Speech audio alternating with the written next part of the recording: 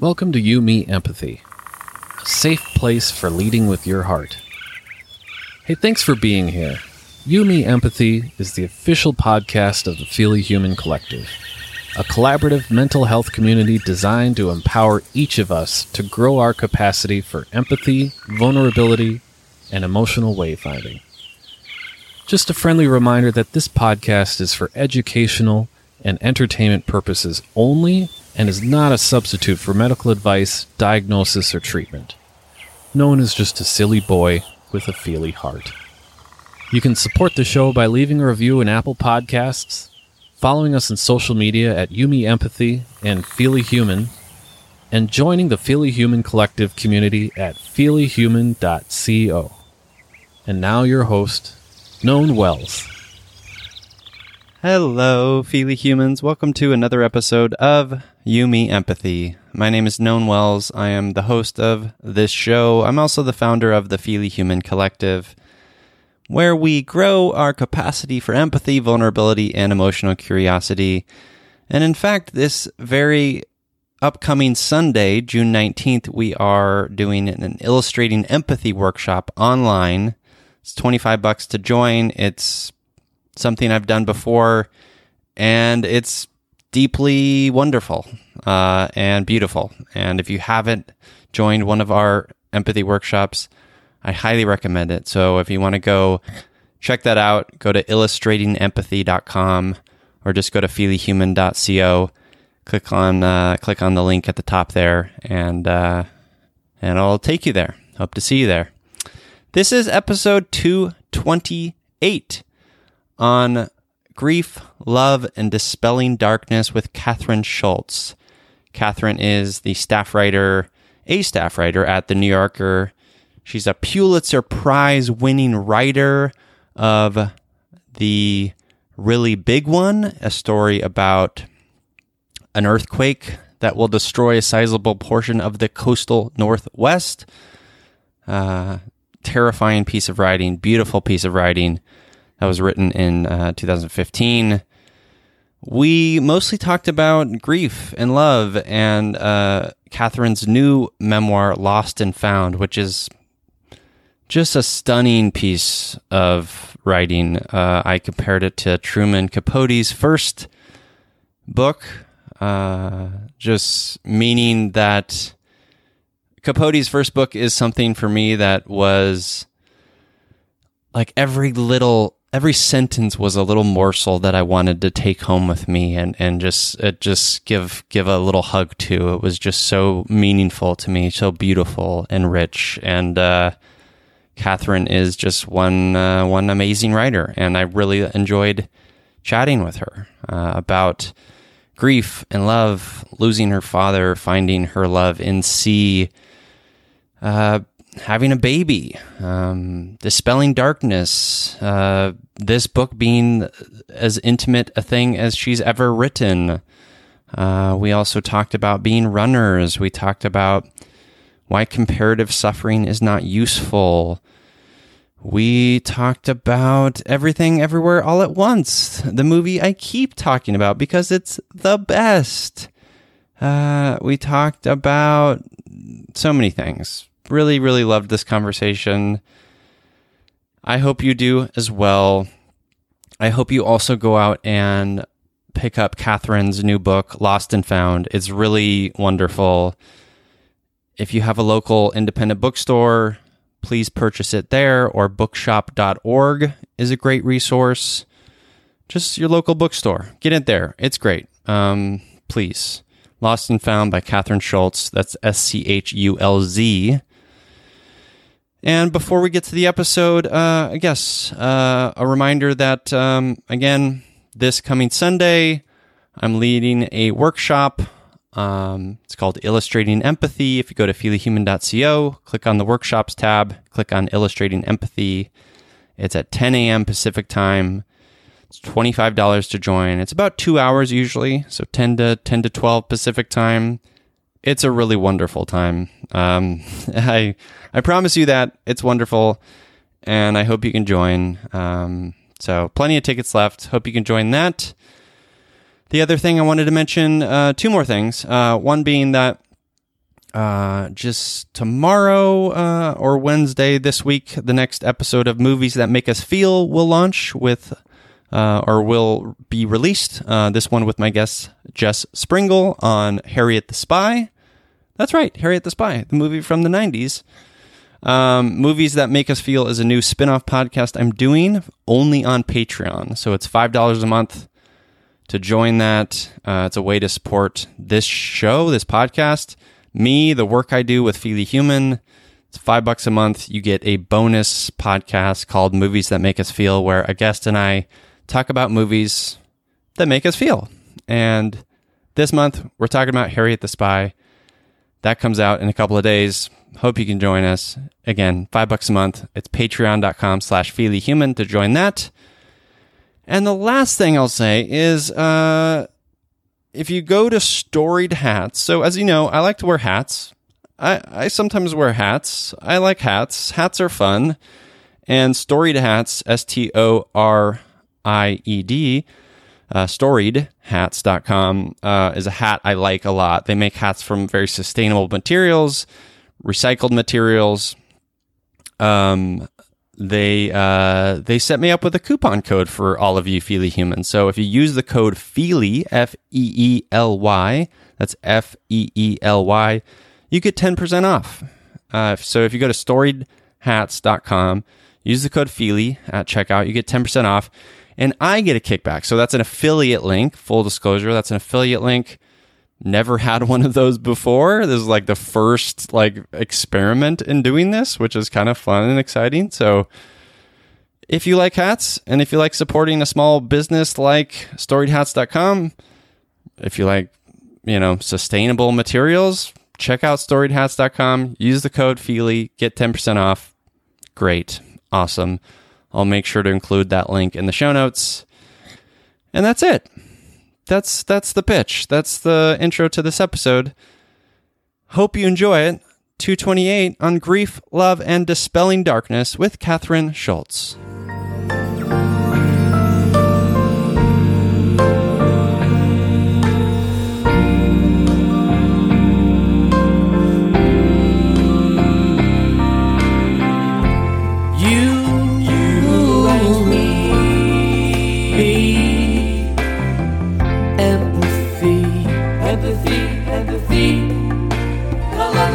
La la la la, you, me, empathy, yeah, la la la. Welcome to You, Me, Empathy, the official podcast of the Feely Human Collective. On this show, we explore the struggles, the triumphs, the brights and the darks we face as humans trying to get by on this wondrous and overwhelming pale blue dot.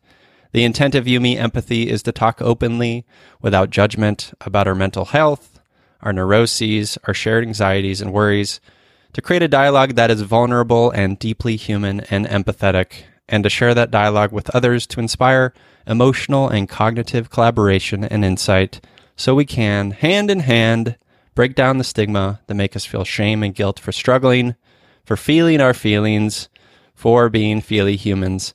You, Me, Empathy is a safe, friendly space designed to inspire the beauty in each of us. Today, I'm feeling all the feelings simultaneously because I'm human, gosh darn it, and that's just who we are. Anyways, I'm feeling all of these things because I'm here with Pulitzer Prize winner, staff writer at The New Yorker, and author of the new memoir, Lost and Found. It's Kathryn Schultz. Hello, Kathryn.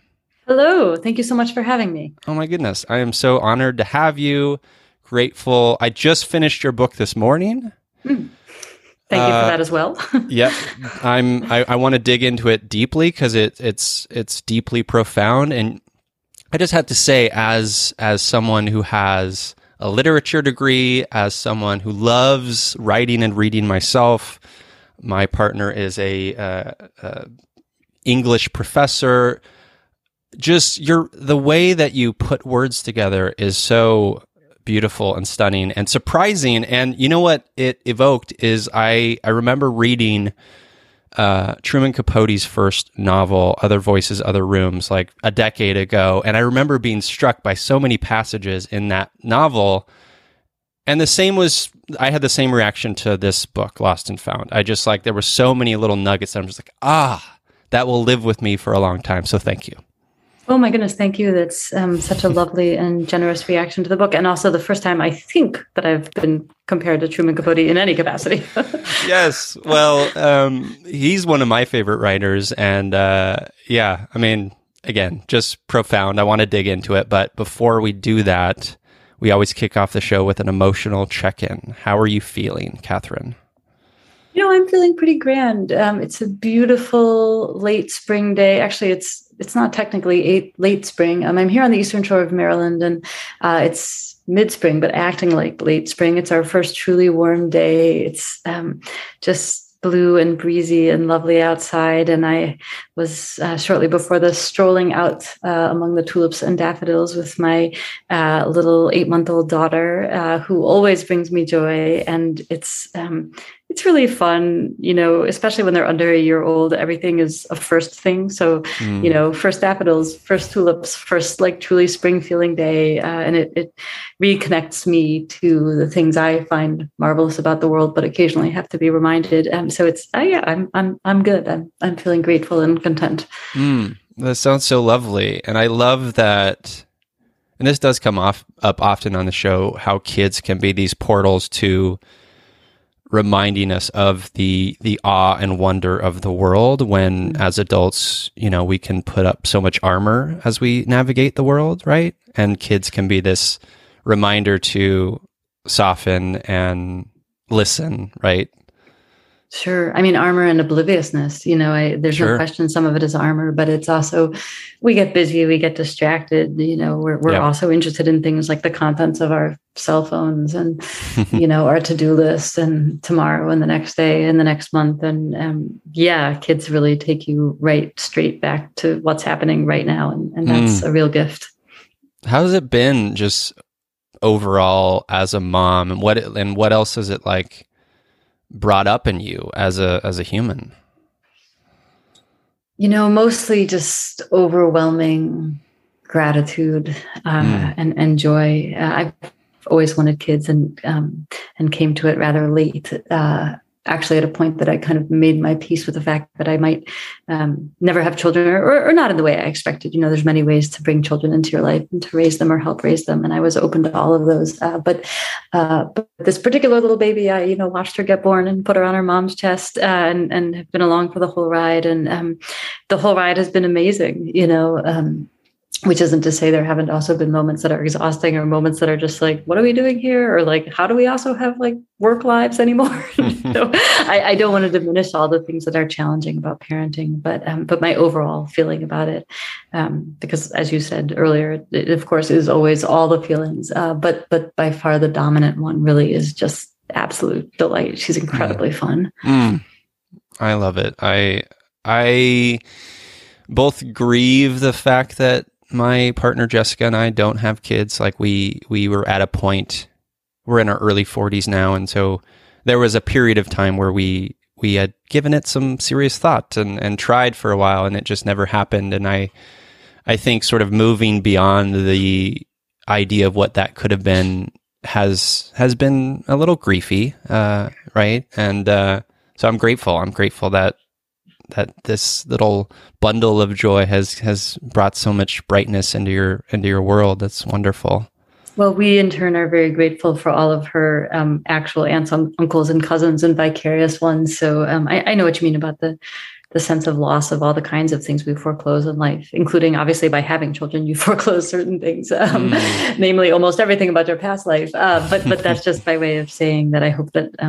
And I'm confident that alongside whatever sense of loss you have about that, there's just so many ways to be involved in the lives of children. And I can tell you as a new parent, it's really welcome and wonderful to have people who want to be very involved in your child's life. Yeah, no, for sure.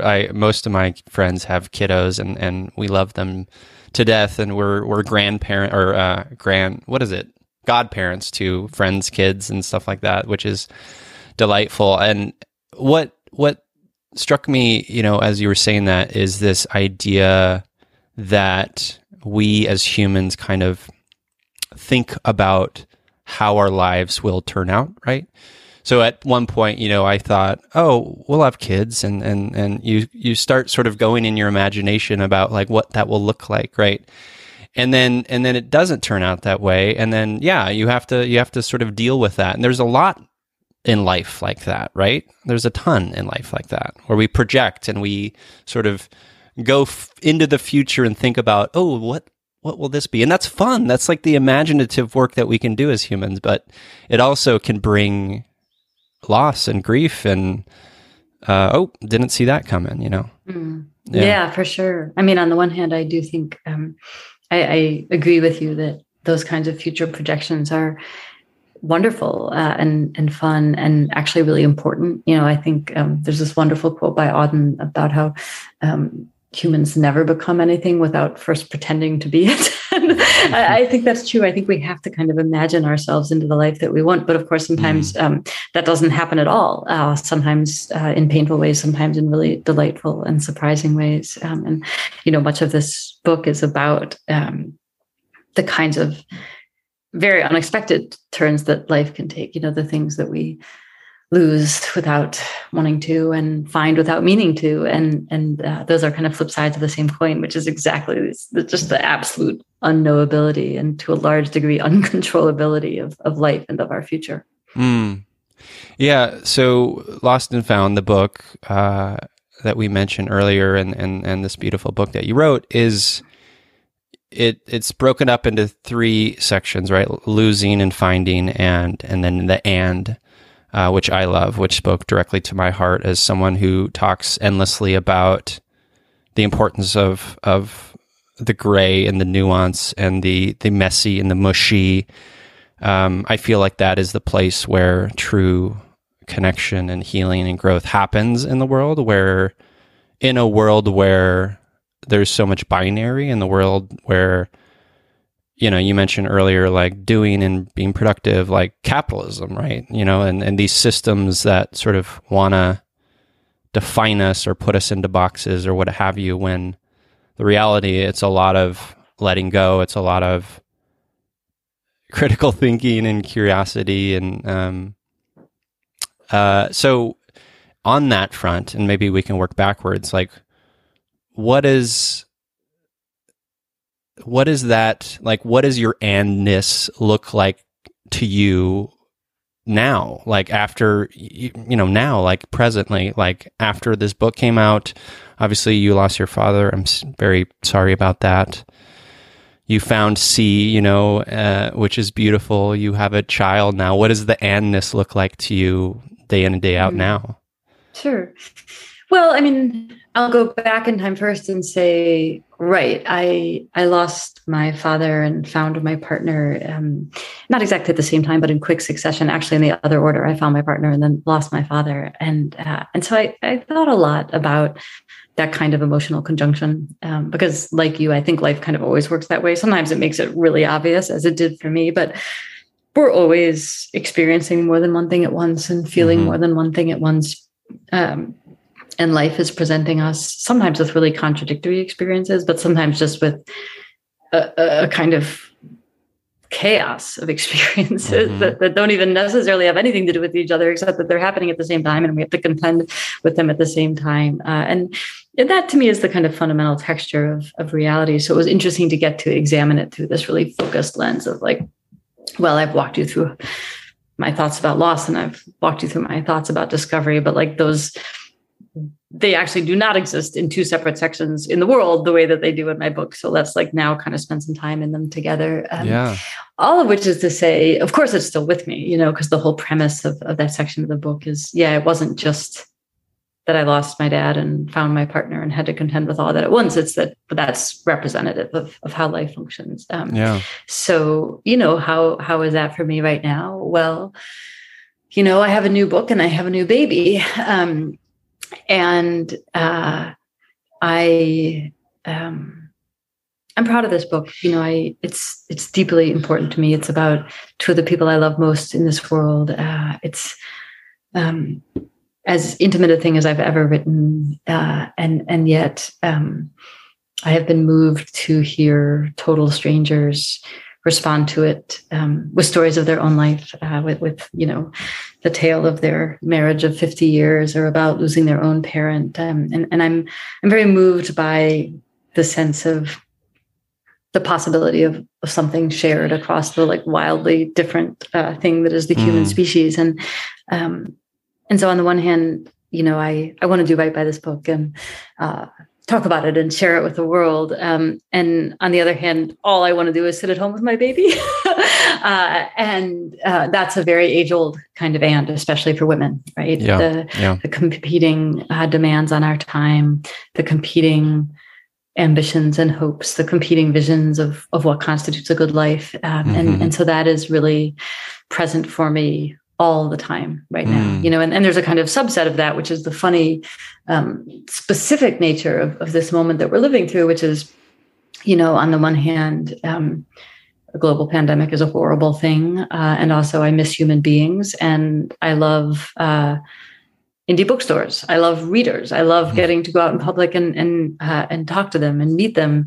On the other hand, it's an absolute gift as a new parent to be able to do a lot of things online that you used to have to show up in person for. So that's another kind of and. I'm very grateful to all the people who will decide to spend their evening like staring at their laptop to listen to a conversation about a book. I'm in awe of all of you, and I'm grateful that it means I get to spend more time, missing fewer bedtimes and being around more for my daughter. But yeah, I miss stores, I miss readers. I'm doing some of that now, which is exciting. But those, I think, are the kind of primary components of the sort of andness of my life right now. There's so much of it. Like, after reading that section of your book there, it just reminded me of how much andness there is everywhere and all of the time, right? Last week I watched, I guess it was less than a week ago, I watched this movie, Everything Everywhere All at Once. Have you heard of it? No, but it's a great title. So do yourself a kindness, Catherine, and see this movie and see it in theaters. It's an independent film by the Daniels, Daniel Kwan and Daniel Scheinert. And it's a multiverse movie, and Michelle Yeoh is the main star in it.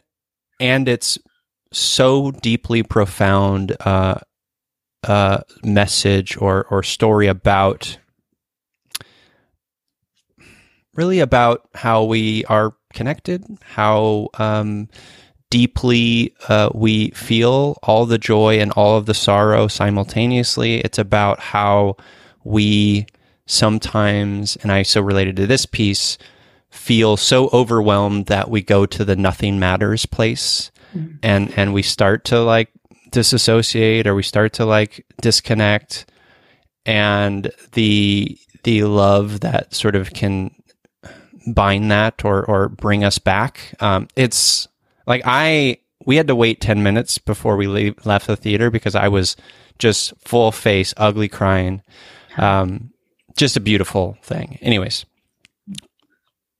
reading your book reminded me of this movie, and it reminded me of really the work that I've been doing these past few years in trying to remind us that we're not like pawns in a war as humans, nor are our emotions, right? Like, these aren't oppositional forces. They are with us always.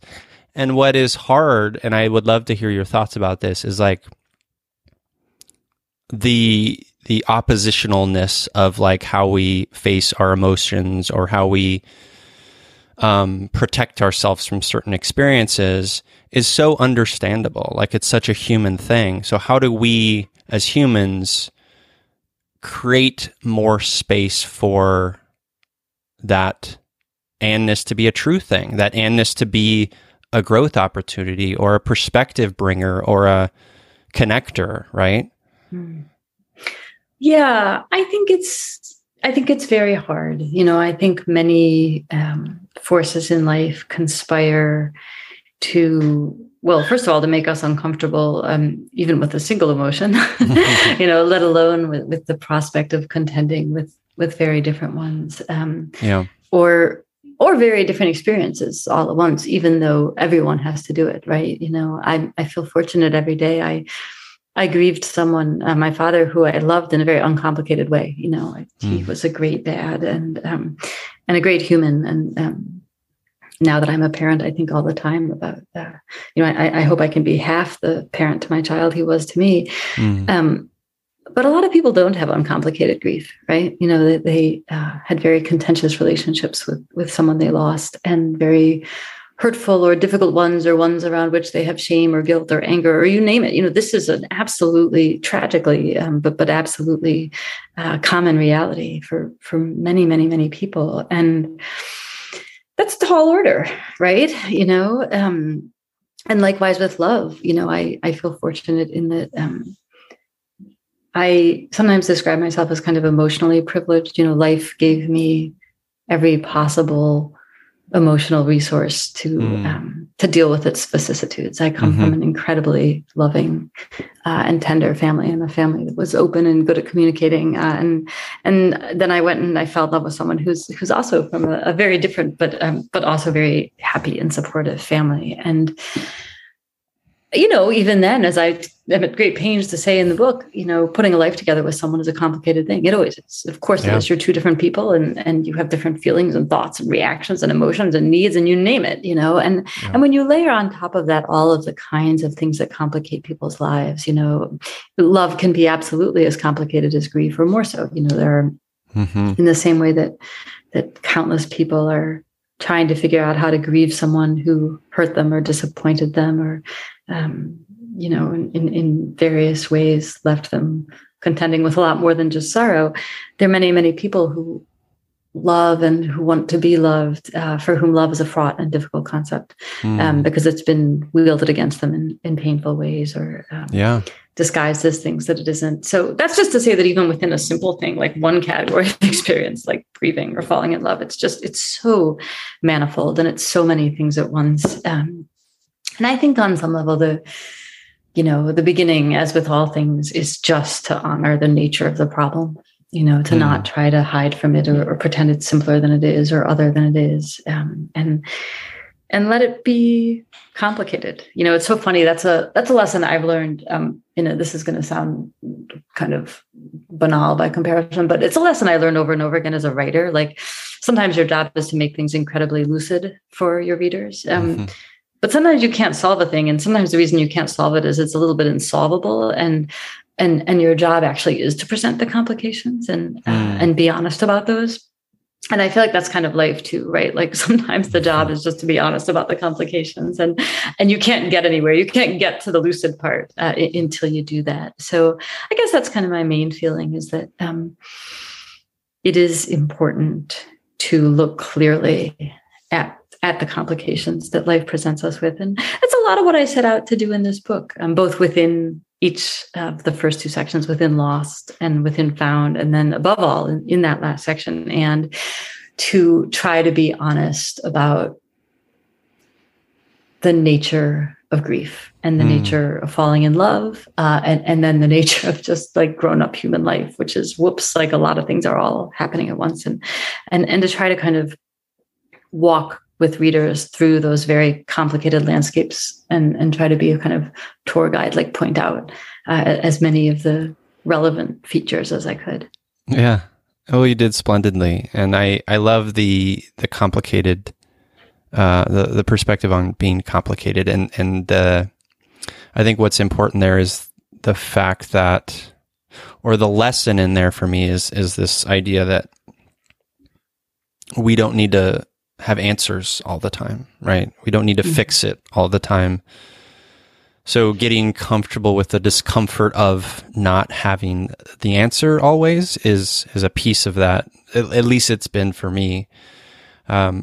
This thing you said about, you mentioned love and grief and those things being bound to each other.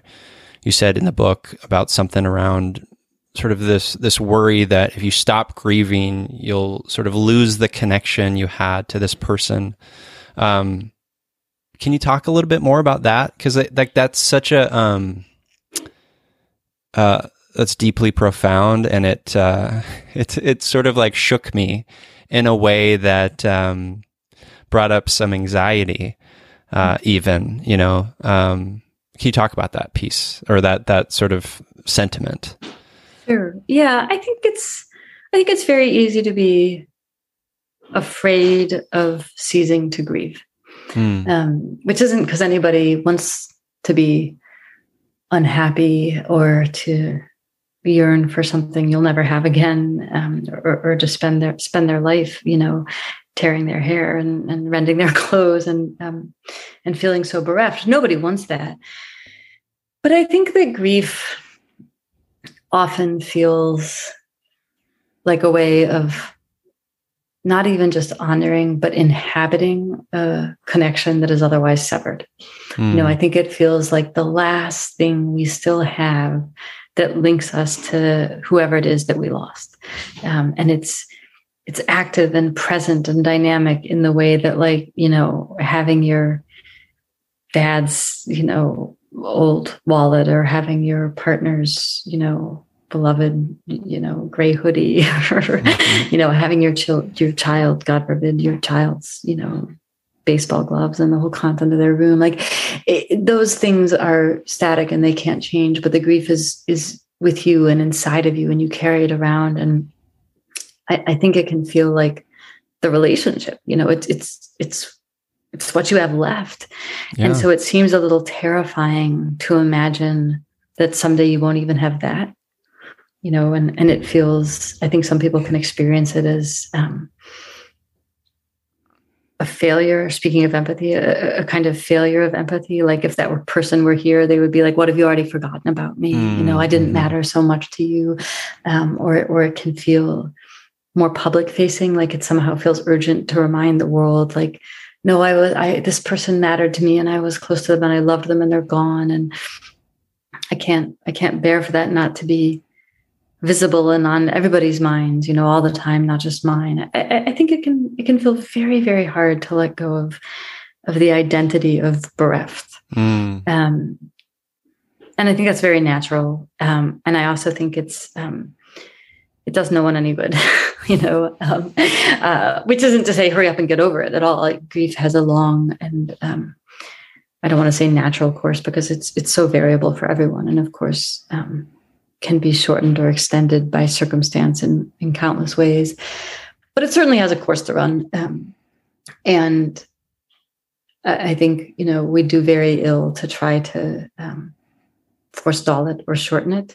But by the same token, we do very ill to try to lengthen it or will it back into being or force it into the same strength and presence it had at some earlier time. It does not honor the dead. It does not keep them alive. It does not keep them connected to you.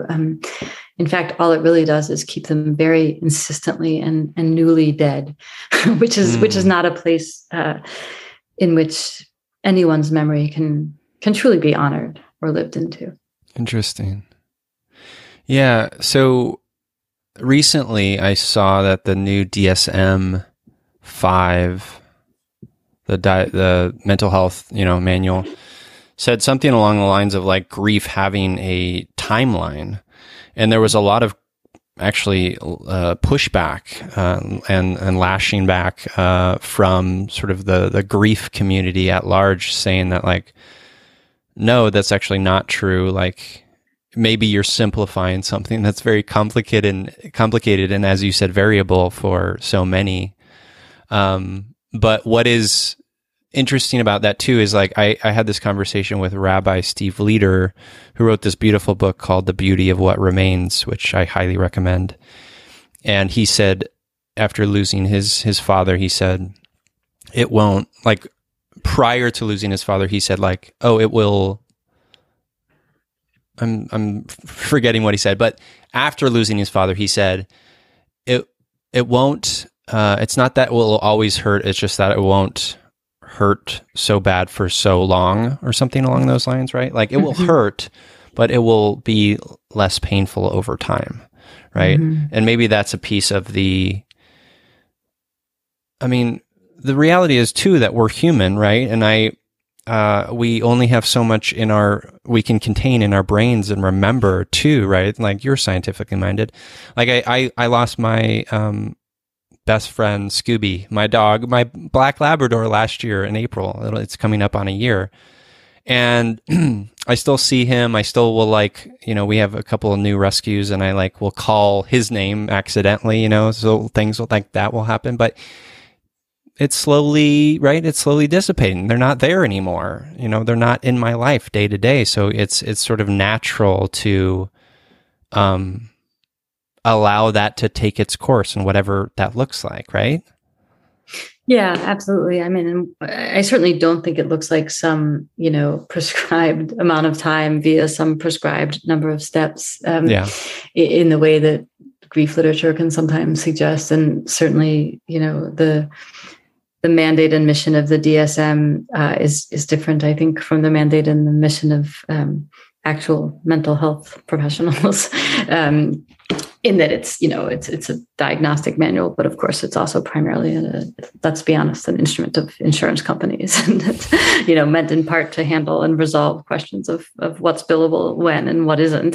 So one ought to treat it with a serious quantity of salt. But yeah, I mean, I just think everyone, even if such a thing, and I don't mean to discredit everyone involved, a lot of very compassionate people are trying to be compassionate mental health care providers at every level of that industry. But, even if such a thing could be established in broad stroke, it would, of course, be wildly variable person to person. We are all grieving different people.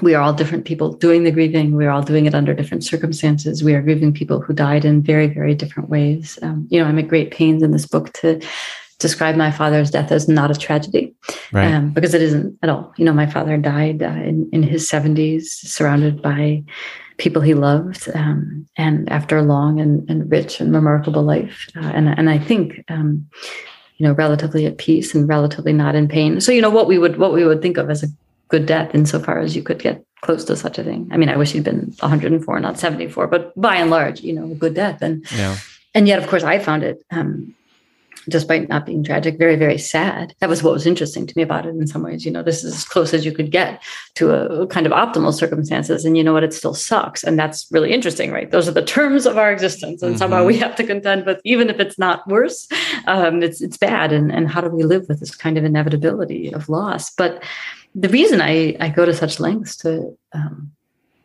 describe it as not tragic and, as this kind of approximation of a good death is that, of course, people suffer losses vastly harder and less just and more painful than that every hour of every day. Yeah. So the notion that we could somehow impose a reasonable timeline on this it just strikes me as, on the face of it, absurd and unfair to people who are grieving. Yeah. Yeah. And that last piece is important too. And you say something about this in the book in regards to, by the simple fact that, your father died a not tragic death, and someone over here, had experienced some, far more tragic, quote unquote, death, doesn't take away from the fact that you experience loss and it does suck, right? Like, that's a sort of human comparison thing we do, a game we play that's not very useful. Very not useful. Yes, I completely agree. Not very useful. In fact, very not useful. That's exactly right. In establishing that my father's death was not a tragedy, what I'm not trying to do is get involved in the comparative suffering game, because that's a real fool's errand. There is always someone luckier than you, more fortunate than you, and there is always someone less fortunate than you. And although I do believe it's really important to be mindful of that, especially and specifically to be mindful of those less fortunate or suffering worse. I believe that because I believe it's an act of compassion to recognize that, and because I do think that some of the time for some of us it can be helpful, right, and restorative to reflect on. Bluntly put, all the suffering we're not experiencing, all the ways we are incredibly fortunate. It's not that I don't think that's important, but it becomes the opposite. It becomes not at all helpful or illuminating when it's rendered sort of prescriptively, like, well, you shouldn't feel X because, so many people have it worse, or, some notion that your suffering doesn't count, your pain doesn't count, your loss doesn't count, simply because we could pony up one that by some metric seems, quote, worse. Well, so what? Pain is pain. And the point is not to be reminded constantly that there's more of it. The point is to join in sorrow over the existence of it and try to help us all feel better. Yeah. Yeah. It's not to compare, and it's to recognize that my pain is my pain and your pain is your pain, and they're both valid, and those have it better and those have it worse. And being mindful of that can bring a more compassionate, empathetic lens with which we, view the world. You said something in the book that another one of those Capote lines that sort of struck me, which is each of us is obliged to dispel the darkness in the world, which I believe to be true for me. What does that mean for you? It's as close as I have to. You've heard me be a not very prescriptive person on this in this conversation. It's the closest thing I have to a prescription, at least about how to live my own life. Although I do think if you asked me to come up with if I were in the business of providing commandments, which I'm very glad I'm not, it would be on the list. I think that the world is full of suffering, our own and that of other people, and full of pain and full of ignorance, and some of the suffering is inevitable. That's what I'm getting at with this problem of the good death. Even under the best of circumstances, we lose what's very precious to us, and we feel pain, physical, emotional, mental. And I guess my feeling is the very structure of life provides us with enough of that kind of pain that we should never pile on, right? But of course, regrettably, that's what humans do, right? We inflict all kinds of pain and suffering on each other unnecessarily and quite horribly. And I don't know what we are doing here unless it is to try to make someone's life a little better and a little easier. And that is kind of my only moral guidance. It's not enough. The reason life is complicated is, there are always very complicated moral situations where it's unclear, what would alleviate pain the best, or which side of a problem you should be on. But as a broad guideline, yes, my feeling is we are here to make each other's lives easier and kinder and richer and more gentle, not impoverished or painful. And what does that look like for you? Like, in terms of how you do it? I mean, obviously you do it by writing beautiful memoirs and the gift of writing, but are there other sort of day-to-day things that you like to do to sort of in the realm of trying to dispel the darkness? Sure. I mean, the blunt answer to that is I do wildly too little. I don't kid myself that writing is sufficient. On a good day, I believe it's a contribution, and not just writing things like this. I actually do think, this book is a departure for me. I don't normally write about my own life. And I do believe that in my normal capacity as a reporter, as a journalist, there are ways to inhabit that job that feel moral to me and that feel like they hopefully help people's lives and do dispel ignorance or address issues. But again, I don't flatter myself that I'm either very good at that or that it's enough. On a very basic level, I tithe. I am not a religious person, but I believe that we're always talking about not throwing money at the problem. My God, I wish we would all throw more money at more problems. Like I do. I just think like the truth is, tragically, we live in an era of radical inequality. There are a lot of problems, especially just simply in the lives of our fellow human beings, that would be enormously alleviated by money. And so I make a habit of giving a lot of mine away. I shouldn't say a lot. I should doubtless give more of it away, but I do give 10% of it away on a conservative year. And again, I'm mindful it's not enough. It's not enough both because it's not enough of my money, and because it's never enough to just throw money at a problem. Although, as I said, I believe it to be a great start. But it's so funny. I'm really mindful of for me, the combination of the pandemic and new parenthood has felt morally very tricky because it has removed me from community in all kinds of ways. I believe in volunteering, but in a deeper sense than that, I believe in being a part of your community. Being among the people who will respond in the face of need, whether it's steady and constant need or sudden and urgent need. You just, you show up, you do whatever it is, you bring the meal, you build the house, whatever. Yeah. And it has been complicated in these last couple of years. I think one of the saddest tolls of the pandemic for me was that we had to regard one another as a danger.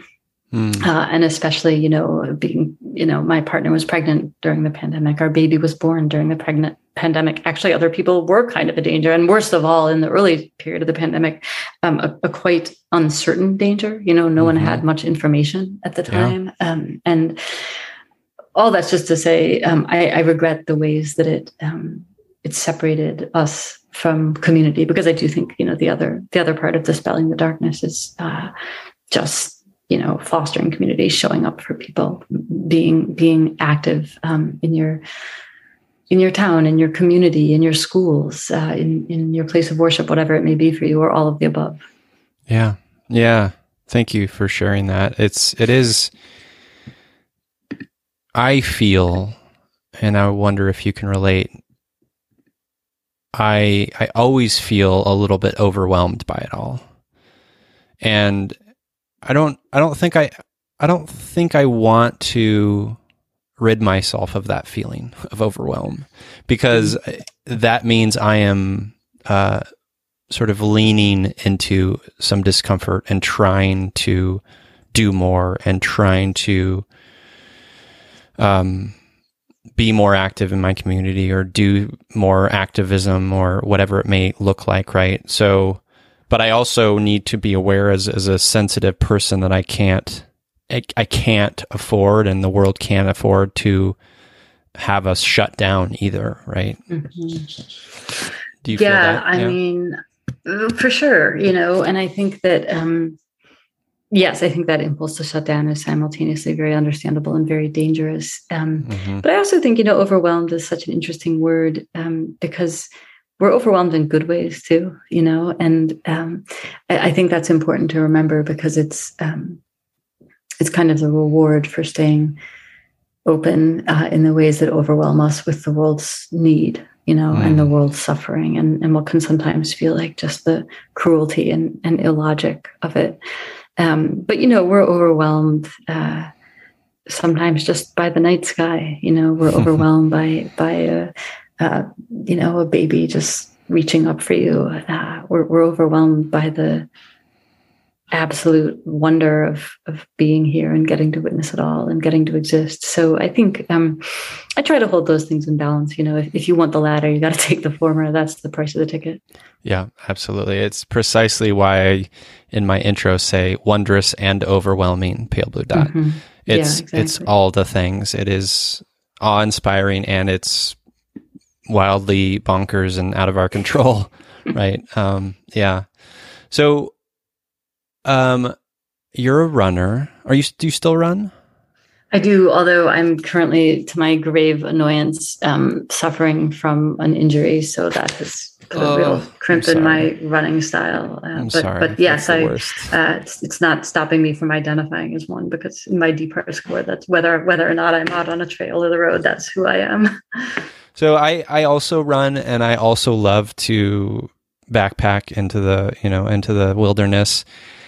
And for me, it stems from this sort of childhood wonder of escape and sort of finding new things in the woods and sort of exploring and embodying Calvin and Hobbes and, that kind of thing into the woods. And like, there's something so magical about it that I think for some, it can bring anxiety and it can bring fear, right?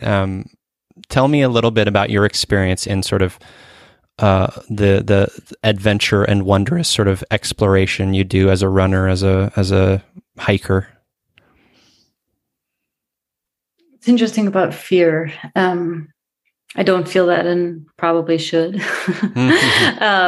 I guess that's not quite true. Every once in a while, I've had a moment of real fear in the wilderness, typically in moments when I think I might be lost.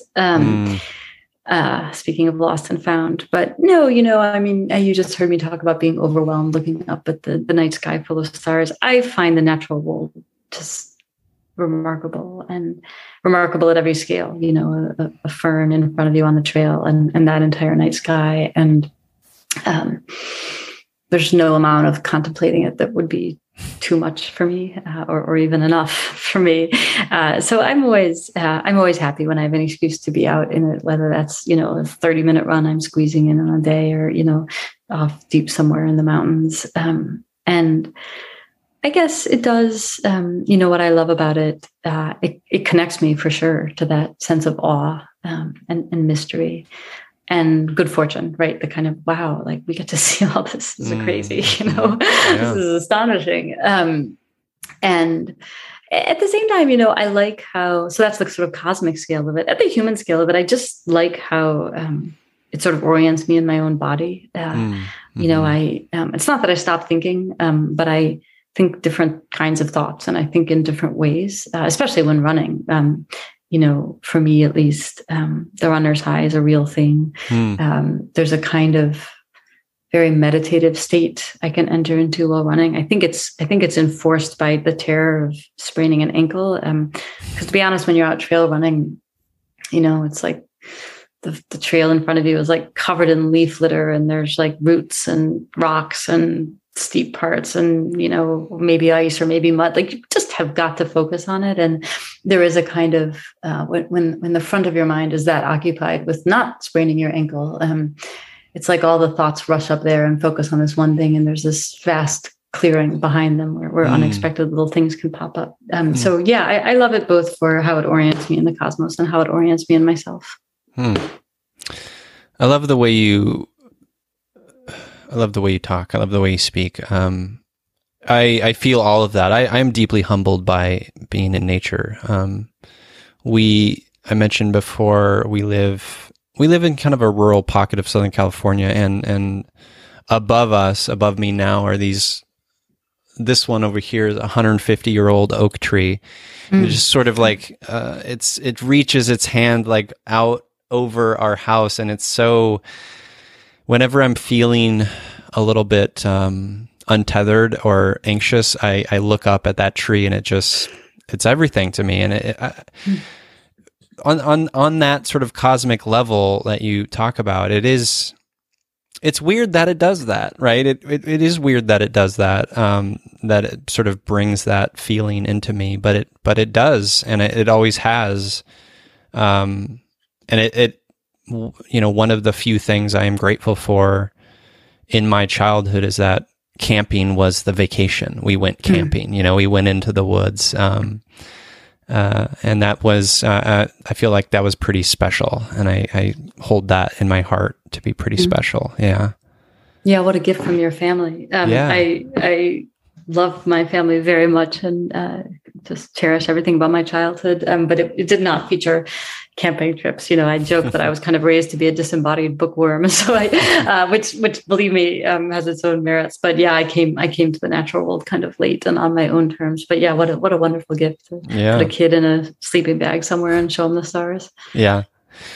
So as this kid with your nose in a book, what were some of the go-tos as a kid that you loved?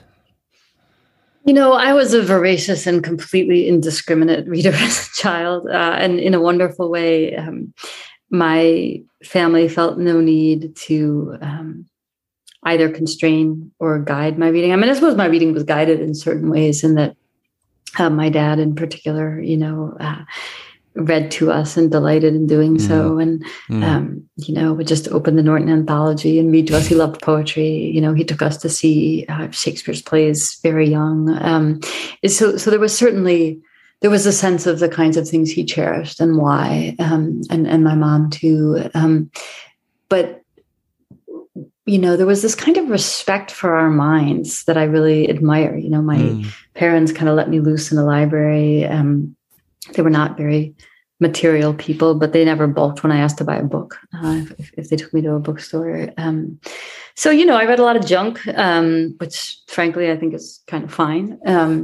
And I read a lot of non-junk, some of it, way too sophisticated for me to understand at the time. But that's the beauty of it. You read Jane Austen or Robert Frost, and you have a very kid level engagement with it. I choose those two authors in particular because actually in a wonderful way, you can engage with them as a kid and they reward that. And then they deepen and deepen as you grow up kind of alongside them. But, as a kid, I mean, my gosh, I fell hard and early under the spell of T.H. White. I read The Once and Future King. Speaking of too young, I mean, my gosh, I read The Once and Future King in elementary school, the whole thing, not just the first third. That's the boy Arthur and Merlin, and the part that's often kind of rendered in childlike ways in popular culture. The sort of Sword in the Stone part. I read the whole thing, and then I didn't read it again until quite recently, actually, until I started my job at the New Yorker. I reread it for a beautiful memoir I was reviewing, Helen Macdonald's H is for Hawk, which is partly about T.H. White, interestingly. And I read it and I thought, man, I mean, children's minds are so weird. I cannot believe that I read this as a child. And I furthermore cannot believe I loved this as a child, or understood it as a child. It's a beautiful book. It's a perfect epic, comedy, romance, tragedy. It really does all three in 3 acts very beautifully.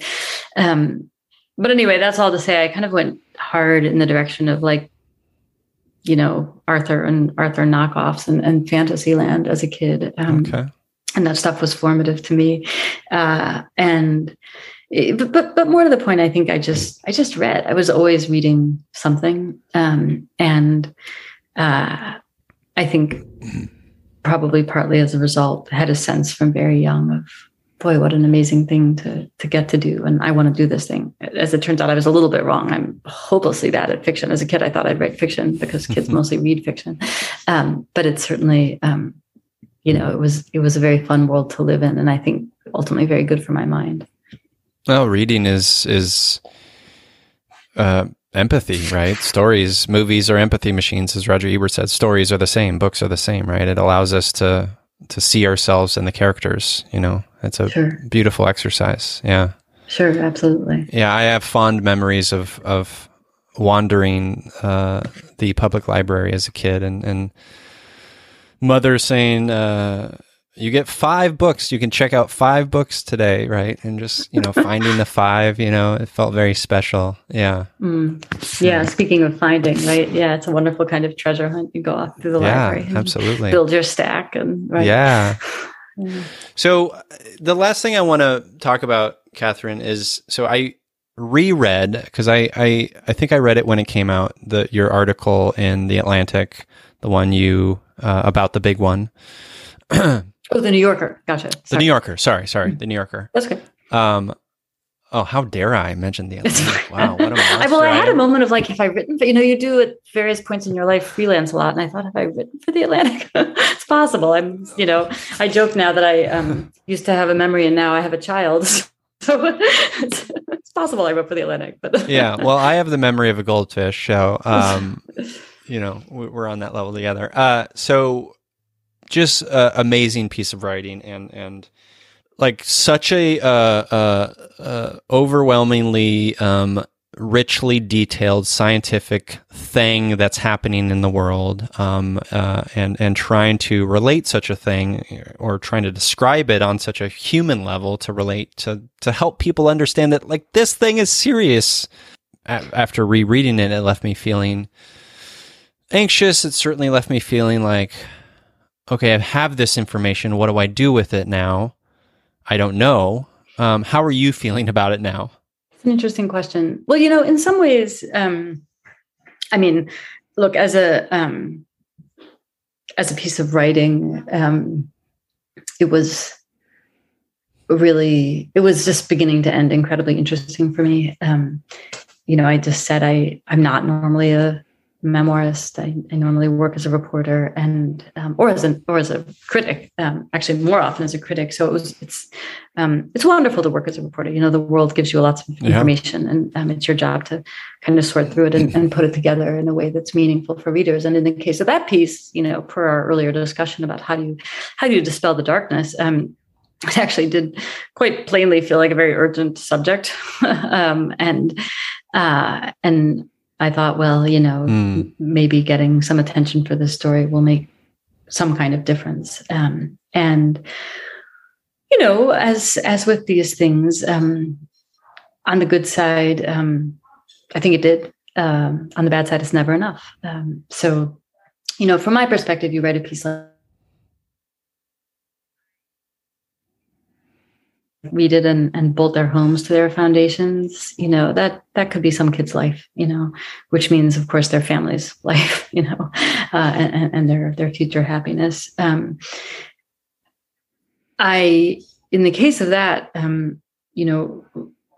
that article made a splash for reasons that go far beyond me and don't really have anything to do with its caliber, me as a writer, but I'm grateful that it happened. And, there were some really positive outcomes, funding for an earthquake early warning system for the Northwest finally. But to my mind, the most positive outcome of all. And I certainly cannot, I don't want to take any more than the tiniest morsel of credit for this, but there's a school system in that piece.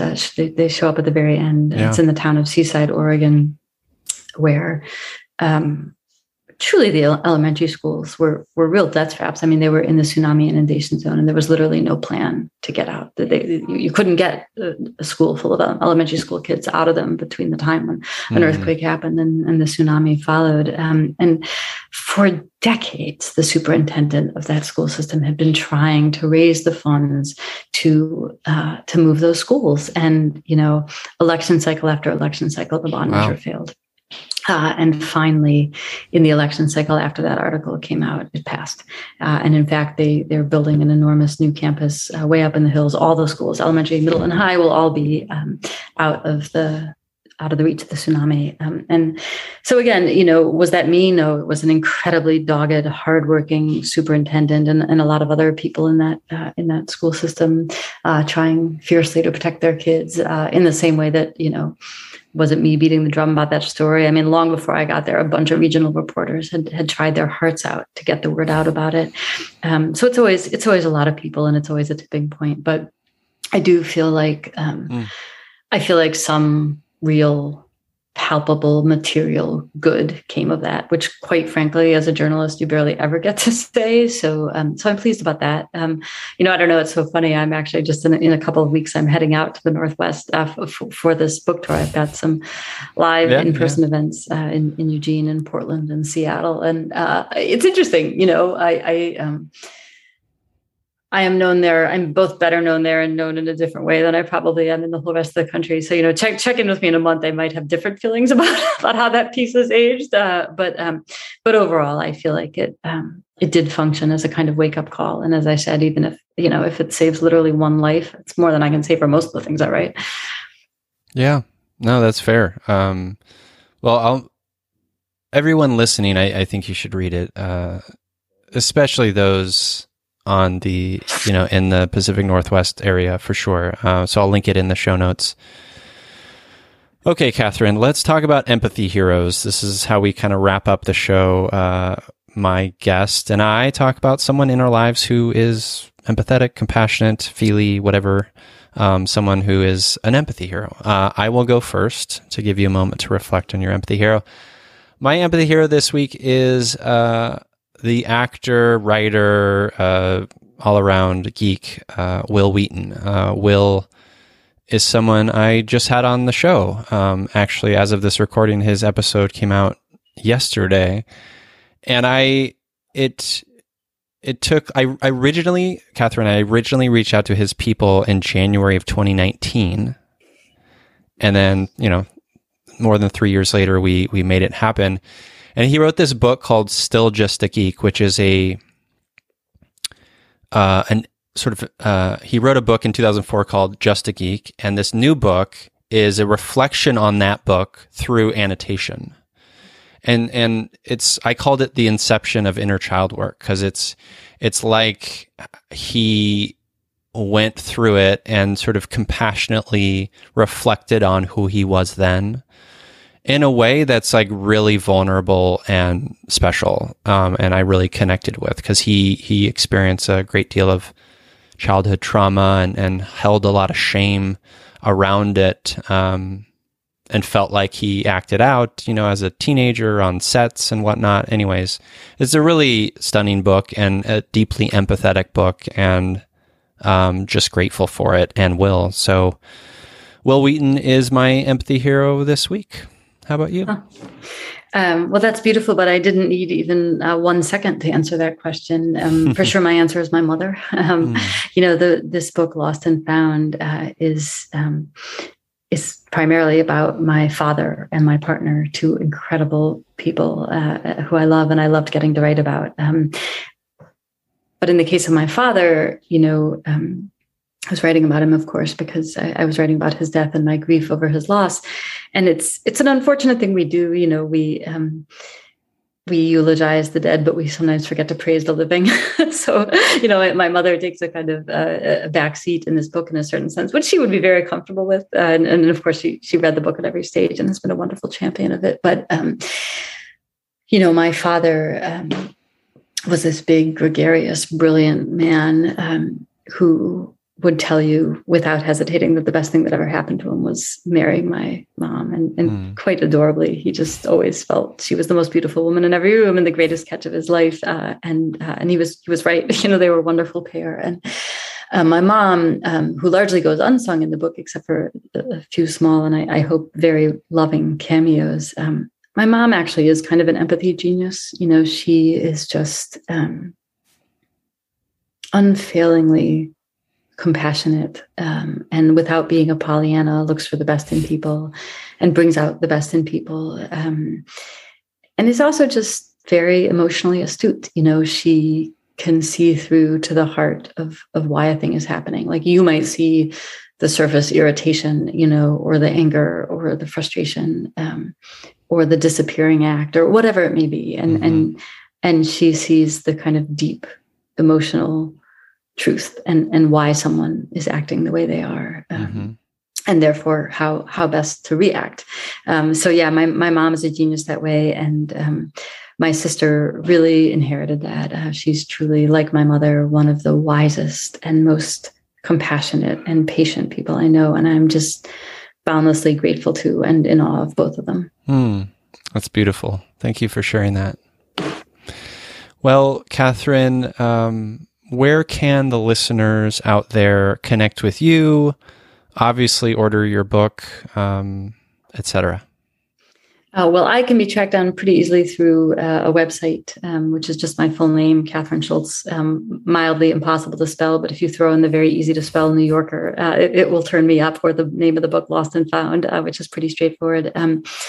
The book, you can get it absolutely anywhere, but I really encourage you, if you want to read it, and I hope you do, to track it down at your local independent bookstore, which makes careers like mine possible and makes communities like the ones I think we all love living in possible and thriving. So yes, I would love it if you would pick up a copy of the book at whichever indie you like best.